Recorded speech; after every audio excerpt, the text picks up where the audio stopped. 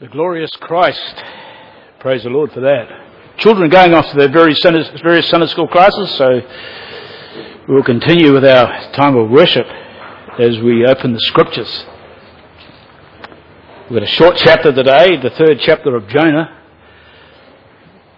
And God willing, next week we will finish this series with chapter 4. 5 messages were taken. But today we will look at chapter 3. Chapter 3, and commencing at verse 1 of the prophet of Jonah. This is what the word of the Lord said. Now the word of the Lord came to Jonah a second time, saying, Arise, go to Nineveh, the great city, and proclaim to it the proclamation which I am going to tell you. So Jonah arose and went to Nineveh according to the word of the Lord. Now Nineveh was an exceedingly great city, a 3 days' walk. Verse 4, Then Jonah began to go through the city 1 day's walk, and he cried out and said, Yet 40 days, and Nineveh will be overthrown. Then the people of Nineveh believed in God, and they called a fast and put on sackcloth from the greatest to the least of them. When the word reached the king of Nineveh, he arose from his house and laid aside his robe from him, covered himself with sackcloth, and sat on ashes. And he issued a proclamation, and it said, In Nineveh, by the decree of the king and his nobles, do not let man, beast, herd, or flock taste a thing. Do not let them eat or drink water. But both man and beast must be covered with sackcloth, and let men call on God earnestly, that each may turn from his wicked way and from the violence which is in his hands. Verse 9, Who knows? God may turn and relent and withdraw his burning anger, so that we will not perish. When God saw their deeds, that they turned from their wicked way, then God relented concerning the calamity which he had declared he would bring upon them, and he did not do it. Trust the Lord will add his blessing to his word. Last week we left Jonah safe and no doubt traumatized a little bit on a beach, and also without doubt being a little bleached after spending 3 days and nights in the fish's belly. And as we've gone through this narrative of Jonah so far, it's been miracle after miracle as we have traced God pursuing this reluctant missionary. Because that's what he has been. We saw first of all that God sent a storm, then God calmed that storm, and then God converts pagan sailors. And then God appoints a great fish, and he commands that same beast to vomit up Jonah on dry land. So in all this miraculous, Jonah does get the message, it seems. He gets the message.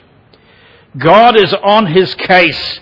And like a hound from heaven, God in grace and mercy brings Jonah to repentance and faith and hope in the Lord again. That's what we've looked at so far.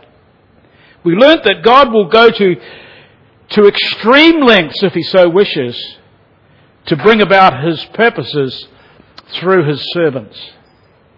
He will even discipline, we have this from Hebrews, those whom he loves, to bring us into line if we do not heed his word of grace. So all this miraculous has been happening in order to bring Jonah to the exact place where the Lord wants him. After all, God is sovereign and in charge, right? And now Jonah hears the word of the Lord a second time. And so here we see Jonah's commission renewed in verses 1 and 2. His commission is renewed. And this is worthy of our consideration this morning because it teaches us that God is merciful, he's patient, he's long-suffering toward us, and he's gracious towards us in that he often, and I'm using this word in a good sense, he often gives his people second chances. Can I say that? especially to those who have failed and disobeyed him. And I would suggest that we all fall into that category, right? He is merciful in that he so often calls in grace again and again and again. Let's have a little pause there. If you're an unbeliever here this morning, it may be that you have heard the gospel over and over and over. And here you are this morning being confronted with its claims again. Confronted with God's claims again to obey him with your personal faith and repentance toward God. Or it may be that as a believer, God has called you to obey him in some specific area or way, but like Jonah, you have snubbed and you're continuing to snub his call in whatever area of life that may be. And here you are again this morning being confronted with God's call to obey him again. We need to understand that God chooses whom and when and for how long he will extend his mercy. Because as I said before, he is sovereign, right? So we need to think that this may be his last call to you, whoever you might be. This is why Paul, by the way, Apostle Paul, pleaded with the Corinthian church and those who were gathered there, with these reluctant believers. He says, behold, now is the acceptable time. Behold, now is the day of salvation. 2 Corinthians 6:2. He saw the urgency of obeying God when he calls. But back to Jonah. I asked the question, if you were God, which you cannot will be and never will be, but if you were God, how would you have treated this man, Jonah? Can I suggest that most likely it would be something like this? Well, Jonah, I'm really glad you're on track. But one bad strike really and you're out. And you're out, Jonah. Folks, God is not like that. In his grace and mercy, he often gives people who have rebelled against his word second chances. And he does this with this poor, beached and bleached prophet. But repentant Jonah. This is what he does. Because we read, then the word of the Lord came to Jonah a second time. But please note here that this commission, this recommission he received, was the same as the first. You see that? Exactly the same as the first. You see, the Lord often chooses to go the second round with many of his recalcitrant people. He does. Think of Abraham, that great man of the Old Testament. He was an idol worshipper. He was a living example of one whom God called in pure grace. He was no better than any of his other countrymen. He was an idol worshipper, a pagan. He wasn't a good guy and had done a few good things, and so God looked down upon him and called him. No. He was just a pagan idol worshipper living in the land of Ur. And God called him. He received God's call while living in those circumstances in that country. And he says, Abraham, I want you to leave that country and I want you to come and take up a land that I will give to you and your posterity. Amazing. And faith, Abraham obeyed God. But then, like so many of us, he stopped short. He stopped short at a place called Haran. We read that in Acts chapter 7, verse 2, by the way. He stopped short of God's call. And God came to him, you know what? He came to him a second time. Isn't that wonderful? God didn't say one strike and you're out. No. He came to him a second time. And this is where we get the call of Genesis chapter 12, verse 1. To leave where he was at Haran and go on to the land of promise. Same is true of Moses, by the way. Remember Moses? Brought up in Pharaoh's court. there nursed by his mother, and he learned all the things about the children of Israel. And he understood from an early age God's call upon his life to be the man who God would use to deliver Israel. So what did Moses do? Oh, know what? I've got to earn some street cred here. I'll go out and kill an Egyptian. Well, he probably didn't think that, but that's what he did. He killed an Egyptian thinking it would earn him some street cred, and so then the people would follow him. But instead what happened? Fear gripped him and he fled to Midian. 40 years later, God called him a second time. Go, I'm sending you to Pharaoh to bring my people Israel out of Egypt. Same happened to the Apostle Peter, for another example from Scripture. Peter boasted, remember, Lord, I will never deny you. Never deny you. I will never desert you. Luke 22:33. But Jesus went on to say, and to reveal to Peter himself, he says, you are going to deny me 3 times before the morning. And sure enough, he did. Surely our reckoning on this case would be 1 missed strike is bad enough. But for you, Peter, 3 strikes and you're out definitely, right? You're sin bin forever, we might say. But how did the Lord respond?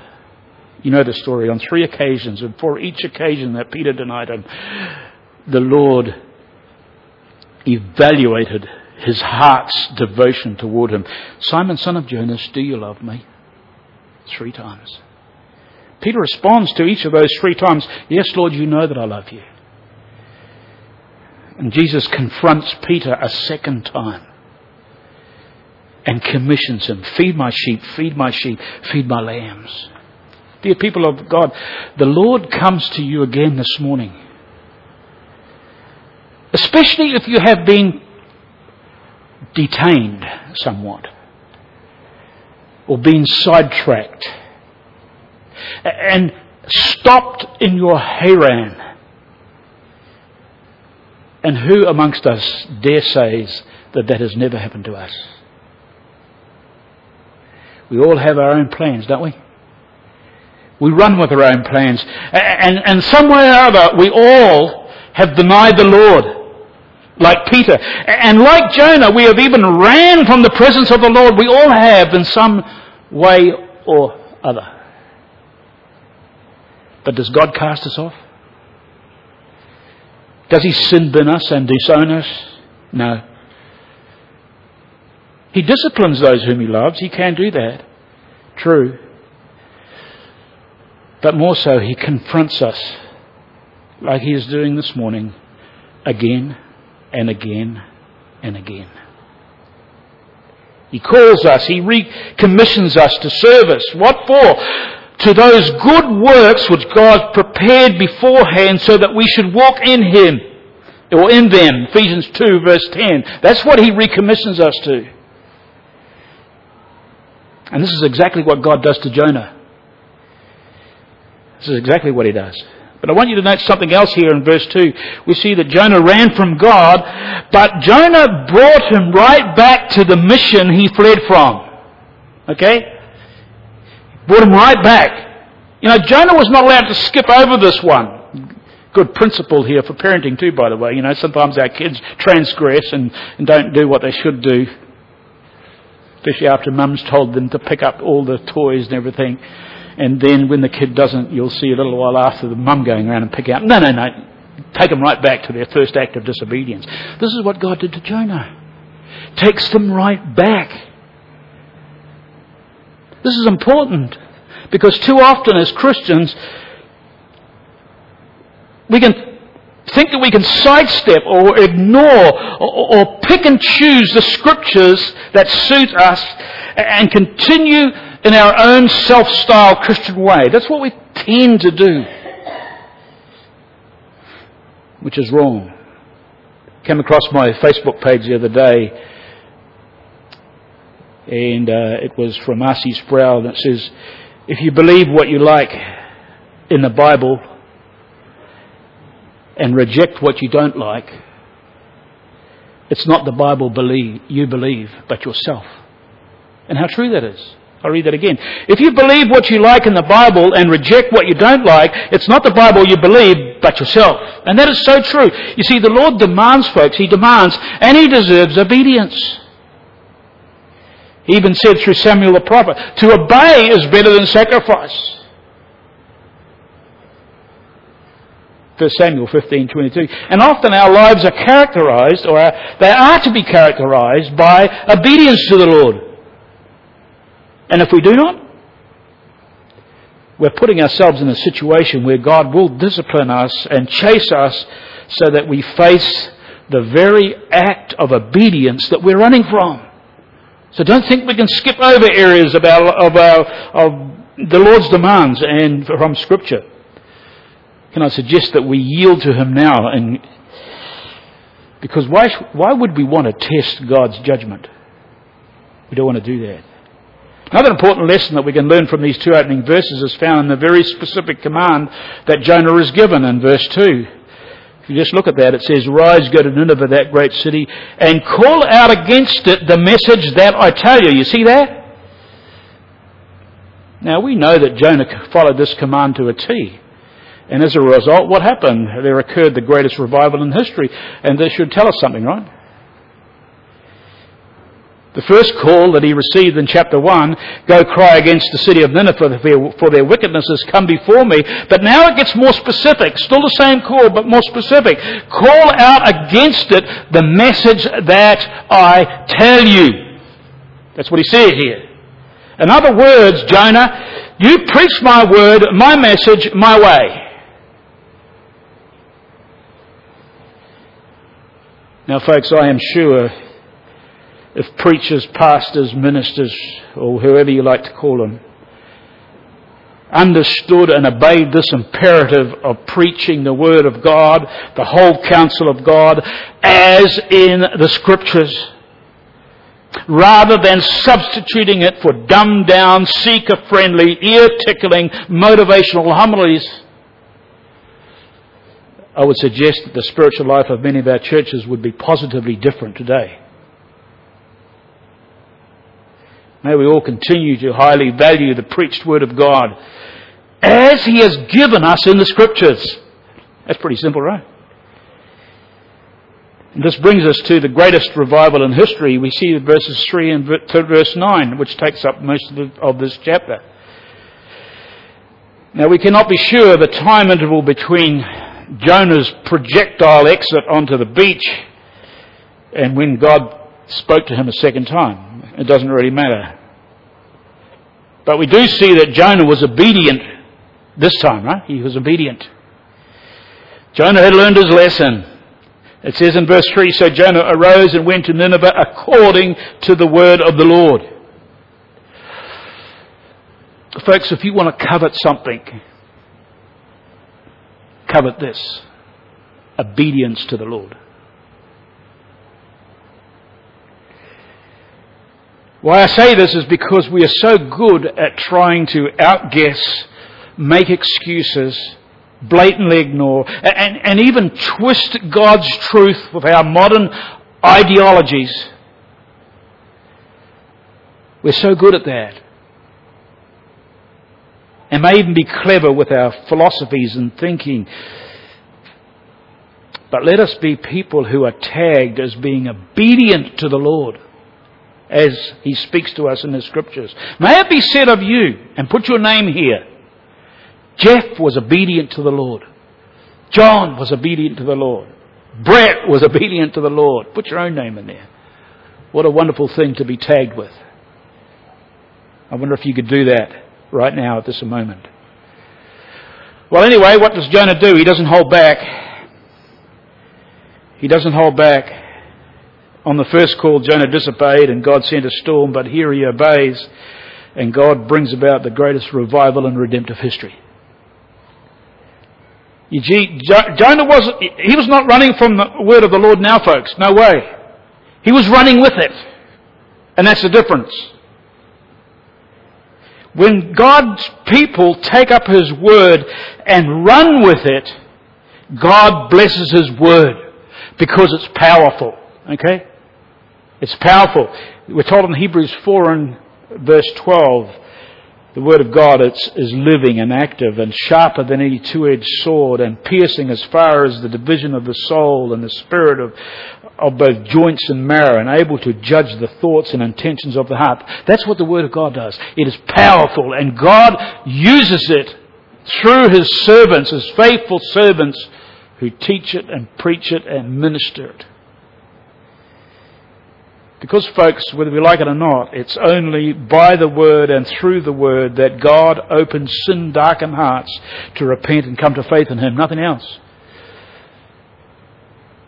You can be clever in your rhetoric. You can be clever in your presentations. We can all be that. But it's the Word of God that does the work. What does Romans 10:17 says? So faith comes by hearing, and hearing through the word of Christ. So off goes Jonah. Off goes Jonah, armed with all he needs, to this exceedingly great city. You know, the size of the city is unbelievable, even in our day in modern terms. It wasn't only its physical size, but its political importance of that whole area in its day. It exceeded the size of Babylon. And it was a strategic city.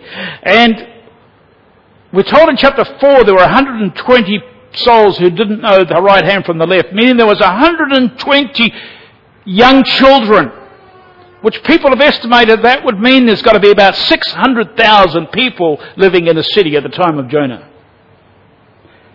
A big city, even on today's standards. Including its surrounding villages, it was 32 k's long, 20 k's wide, and 100 kilometres in circumference. Archaeologists have dug up parts of the wall and seen that the wall's width was enough to take 3 chariots wide. A huge city. Skeptics actually have refuted the existence of Nineveh as late right up into 1849. There were suggestions earlier on, but then there were archaeological digs made in and around this area, in Mosul, not far from the present-day Mosul, where the ISIS have control, right next to it actually. But archaeologists discovered in their digs of these ancient ruins Sennacherib's palace. And in this palace there was a obelisk telling the stories of the Assyrian invasion down into the land of Israel and even into Judah itself. If you want to go and see some of them, and I've seen some of them in the British Museum, because it was a British archaeologist that discovered all this stuff. The city was 3 days' walk. That's how long it took to either walk through this thing or go around it. 100 kilometres probably was around, so 30 kilometres a day plus probably would be it. But it was a big city. It was enormous. So Jonah begins his first day's tour of duty in verse 4. And he begins to preach. No doubt he stopped here and he went there and he stopped there and he went there and he stopped there. And this is what he preached. Yet 40 days and Nineveh will be overthrown. 8 words in English, but even less in Hebrew, actually. That's the message he gave. Now, Jonah, no doubt, included a need to repent in order to receive God's mercy. But in the main, his message was succinctly and specifically about God's coming judgment. Now, let's stop right there. I don't need to tell you of today's evangelical climate, where many churches don't like preaching or will not preach about God's judgment these days. You noted that? Even sin is considered to be a dirty word and too negative and not preached about. God's judgment is deemed to be too insensitive and it scares people away. And after all, what we really need to be is to be more pragmatic, to make people feel more comfortable. We need to speak on issues that fill pews, not empty them. That's been the trend in churches for the last 20 years, by the way. probably 30 years. But God's warning of the warning here of God's righteous judgment on unrepentant sinners is clear. And when we think about that, God's message of judgment, it's a merciful message, right? It's a gracious message. It's exactly what people need. After all, if you had your neighbour and during the night you were awakened and aware that their house was on fire and knew that they were asleep inside, what would you do? Well, I don't want to be insensitive and wake them up. No, you'd go and warn them. Escape! You're about to burn. You do that, right? I've often said this, folks, and I'm going to say it again. To genuinely grasp by faith the good news of God's love and grace in the gospel, we need a good dose of the bad news of God's impending judgment first, right? You can't call self-righteous people to repentance because what are they going to repent of? You want people desperate, those who are confronted with their dire need of rescue from sin and death and hell. Think about Jesus' earthly ministry. Did you know that Jesus spoke more of the realities and horrors of hell than he did of the blessings of heaven? He did. He knows best, right? And so this is what God gave Jonah to proclaim. For you homileticians out there, and I've been through its classes, no 3-point sermon here that had to pass the homiletic class. No 3-point sermon, it seems. Imagine Jonah doing this. Use your sanctified imagination here. Imagine Jonah doing this. I mean to say, what a man. I would love to know what was going through his mind when he first stepped into that city and was about to proclaim for the very first time, yet 40 days and Nineveh will be overthrown. I would have loved to know what was going through his mind. Wonder what people are going to do. Are they going to laugh? Are they going to scoff at me? Are they going to ridicule? Or maybe worse. Jonah's mind could well have been working in overtime. But underneath, as we see in the next chapter, and as we go right back into chapter 1, we know the reason why Jonah didn't want to preach, right?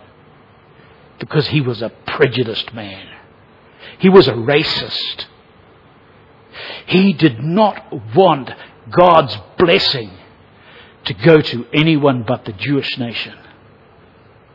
And so underneath was probably, he was still struggling with this, even though he'd been repentant and the Lord had recommissioned him. But anyway, look what the response of the people were. People stopped and they listened. That's what they did. They stopped and they listened. Now, you may not be aware of it, but even in those days, even though they never had internet or telephone, etc., news travelled fast. Bush telegraph, we called it.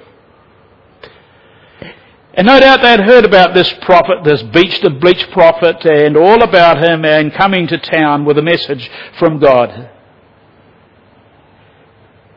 And so here he is. People stop and listen. Businesses came to a standstill. Multitudes gathered. A deathly hush came across the streets by street and suburb by suburb. Why? Because the power of the preached word of God. The people of Nineveh believed in God. You see that? That's what's written in our text. They believed in God. That was their response.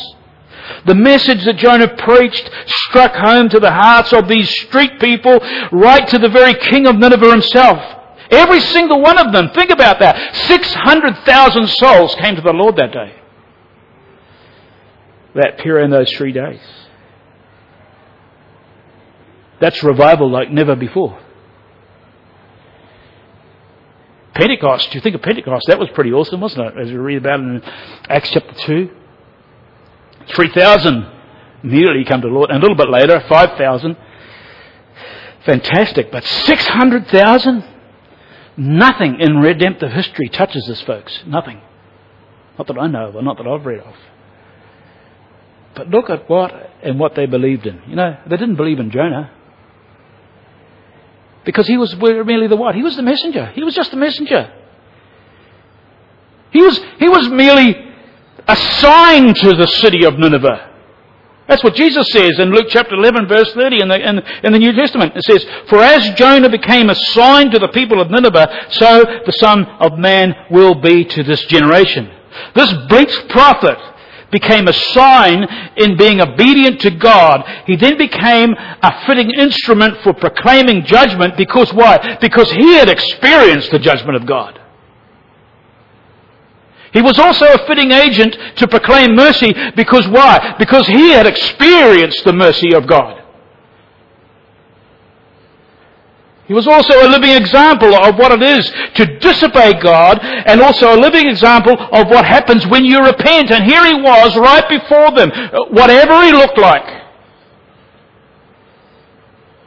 Jonah was a living model of his message, and the people heard and they saw this, and they understood from Jonah that religious sinners can find mercy, or rebellious sinners I should say, can find mercy with the Lord upon their repentance.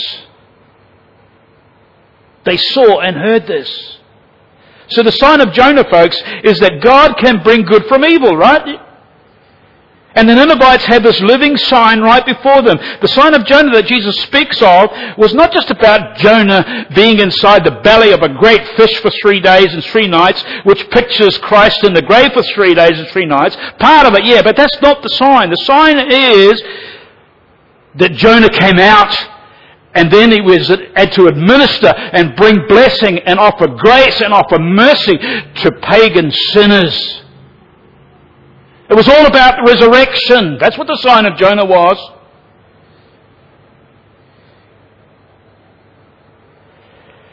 Is not that what our Lord Jesus did? You see, Jonah is a type of Christ. We have this from the Scriptures. Christ also suffered at the hands of God's judgment. Not because of his own sin, because he was pure and perfect. But all our sin was laid upon him, and because of that, God poured out his wrath upon him. And was buried. Died and was buried. But praise the Lord, he arose again. And what has he done? Because of his resurrection, he brings the message of grace and mercy and salvation to people like us sinners. This is what Jonah was doing. And so they had a living model, a sign right before them. So the people of Nineveh believed this God-given message. But please note that this belief in God was accompanied with something else here. It was accompanied with something else. It was accompanied with the genuineness of their belief in God, and it was evidenced by their repentance, in their repentance. Okay? This is what it was their faith was accompanied with. You see, the big miracle in the book of Jonah, or in Jonah's life, is not that Jonah was swallowed by a fish and lived, no. The big miracle is right here. An entire city of wicked pagans repented at the preaching of a second chance missionary. That is the greater miracle. The great miracle is not the fish. The great miracle is repentance.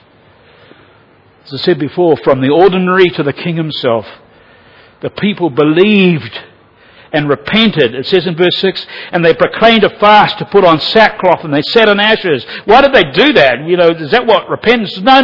This was just symbolic in their day of their remorse over sin. All the people, including the king and every living thing they owned, they even involved all their animals in it. Which is quite interesting. You see the last verse of chapter 4 that God refers to the animals. They don't think that God is an anti-animal person. This is one up for their animal rights, I guess, but they repented. What they were doing by doing this was symbolizing their spiritual brokenness before God in what they did. This was genuine repentance going down here, folks. It really was.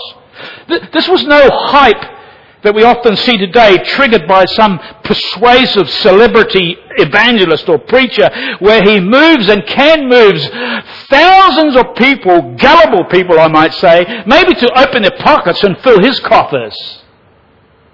This was nothing like that. This was genuine repentance. This was genuine faith in God, proving itself in repentance towards Him. What does it say? Even the king himself. It says, upon hearing the word, issued a proclamation and published throughout Nineveh, by the decree of the king and his nobles, let neither man nor beast nor herd nor flock taste anything. Let them not feed or drink water, but let man and beast be covered with sackcloth, and let them call out mightily to God. Let everyone turn from his evil way and from the violence that is in his hand. He even points out specifically of that terrible sin that they were known for. Violence. Isn't it interesting? You go back to Genesis 6, and what were they known for there? Violence. God sends a flood. This king, on behalf of the city, nailed it. He nailed it. In other words, by edict of the king, he publishes throughout the city the very crux of this perilous situation that they were in. And this is what he says in contemporary terms. Let's come before God and let's be humble and let's repent of our sin, and maybe God will spare us. He knew he didn't deserve it. Folks, James in his epistle says this, faith without works is dead. You know that verse, right? James 2:17. And what James means by this is that faith that does not produce a repentant heart and a lifestyle is a false faith. Paul, in his session with King Agrippa in Acts 26, claimed that his message of the gospel to all people was this, that they should repent and turn toward God, performing deeds in keeping with their repentance. What this means is that our whole lives, from the moment we come to faith in Christ, should or must give evidence of a turned around and a turn toward God bent. That's what it means. Faith without works is dead. It's a vain, false faith. Good works can never earn salvation. Get that straight. Good works can never earn salvation. They only give evidence of it. R.C. Sproul also once rightly said, true faith will inevitably manifest itself in the performance of good works of obedience. Of the works of obedience. The sad thing is, many people are deceived by a faith that does not produce ongoing, genuine, active repentance in their lives. Many people think that they can put their hand up, sign a card, say some words, maybe even get baptized and then live how they like. They honestly think that they can have one foot in one world and one foot in the other, and then they lead their own spiritual life. No, that's not how it is, folks. It's not how it is. Paul commends the Thessalonian believers. This is another example, illustration from Scripture. These were pagan idol worshippers, and they got saved. And he wrote commending them for how their life was characterized by faith and repentance. And he says, they turned to God from idols, listen to this, to serve the living and true God and to wait for His Son from heaven, whom He raised from the dead, Jesus, who delivers us from the wrath to come. They were characterized by a whole new bent, a whole new lifestyle. Did they muck up? Yes. Just like we do. Did they make mistakes? More than likely, yes, just like we do. Do they sin? Yes, just like we do. But there's a new nature within us that will cause us to turn toward the Lord over and over again. And this is exactly what went down in Nineveh. They heard the word of God and responded with faith and repentance. They obeyed the word of God. But look at what else faith produced. Look what else it produced here in these converted, in these heathens. I might say, just as it did in Jonah when he was in the fish's belly. What this faith did is it triggered hope. It triggered hope. Hope in the mercy of God. Who knows? God may turn and relent from His fierce anger and turn him from His fierce anger so that we may not perish. We have that in verse 9. And folks, here comes the high point of the whole story. This here is the breathtaking action that should captivate every single person here. When God saw what they did and how they turned from their evil way, God relented of the disaster that He said He would do to them, and He did not do it. Verse 10. That's the breathtaking action of this whole chapter. Now don't bother going down the trail of saying, oh well, okay, God's unpredictable then. He said He's going to do one thing, but then He doesn't do it. So what is this? Does God change His mind? Don't bother going down that trail. Because that's not how it is or ever was with God, okay? God did not change His mind. What He did was He promised that He would destroy this evil, wicked city. You got that? He did, right? That was a condition of judgment upon that city. Just like it was on Sodom and Gomorrah, remember? Got right down to how many people was it? 5? 5 people? You find 5 people and I will spare. So there was a condition of judgment. But now that city no longer existed. The city of Nineveh right now was a repentant city before God. The conditions of His promised judgment were repent and I'll be merciful.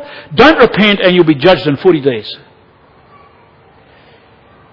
Folks, God did a marvellous work of grace and mercy in that pagan city in that period. And can I reiterate again, that is the heart of God towards sinners. That is. Now what about you? What about me? The Lord is not slow to fulfill His promise, as some count slowness, but is patient towards you, not wishing that any should perish, that all should reach repentance. 2 Peter 3:9. Unsaved person this morning, have you been confronted with God again? Has your soul, has your conscience been tweaked about how you stand before God? In regard to God's call, repentance. Or maybe, as believers this morning, He calls you again to obey Him in the Christian life. And He does that, doesn't He? Again and again. Maybe it's to be baptized. Maybe it's to do mission work, or to be a better witness than you are at your home or in your workplace or whatever. He calls on you again. How are you going to respond to that? Ignore it? Be indifferent? The same principle is true. Today is the day of salvation. You see, because another opportunity, another call from God may never cross your door. Let us all obey God's word in obedient, repentant faith. Shall we pray? Our Heavenly Father, we do just bow, acknowledging Your great grace as we have been singing and has been brought to our attention from Your word right at the outset of this service. It is true that we can bring nothing, and it's only to Your cross that we cling, because it's the death, burial and resurrection of our Lord Jesus Christ. Our boast is it's in Him. And Father, You've been merciful to us and called us, and so Lord, help us to respond in faith and obedience. Chase away the human fear that so easily rises within us. It may be the fear of man. It may be the fear of what it might cost us, but cause us to see that our love response to You is to obey. Help us to have soft hearts. Break us if necessary, and cause us to repent and be softened towards You, that we might be contrite toward You, and bring us into a place of obedience. May we in our own Christian lives, in our families, in our marriages, flourish, not just survive, flourish in the things of the Lord. Help us to do that.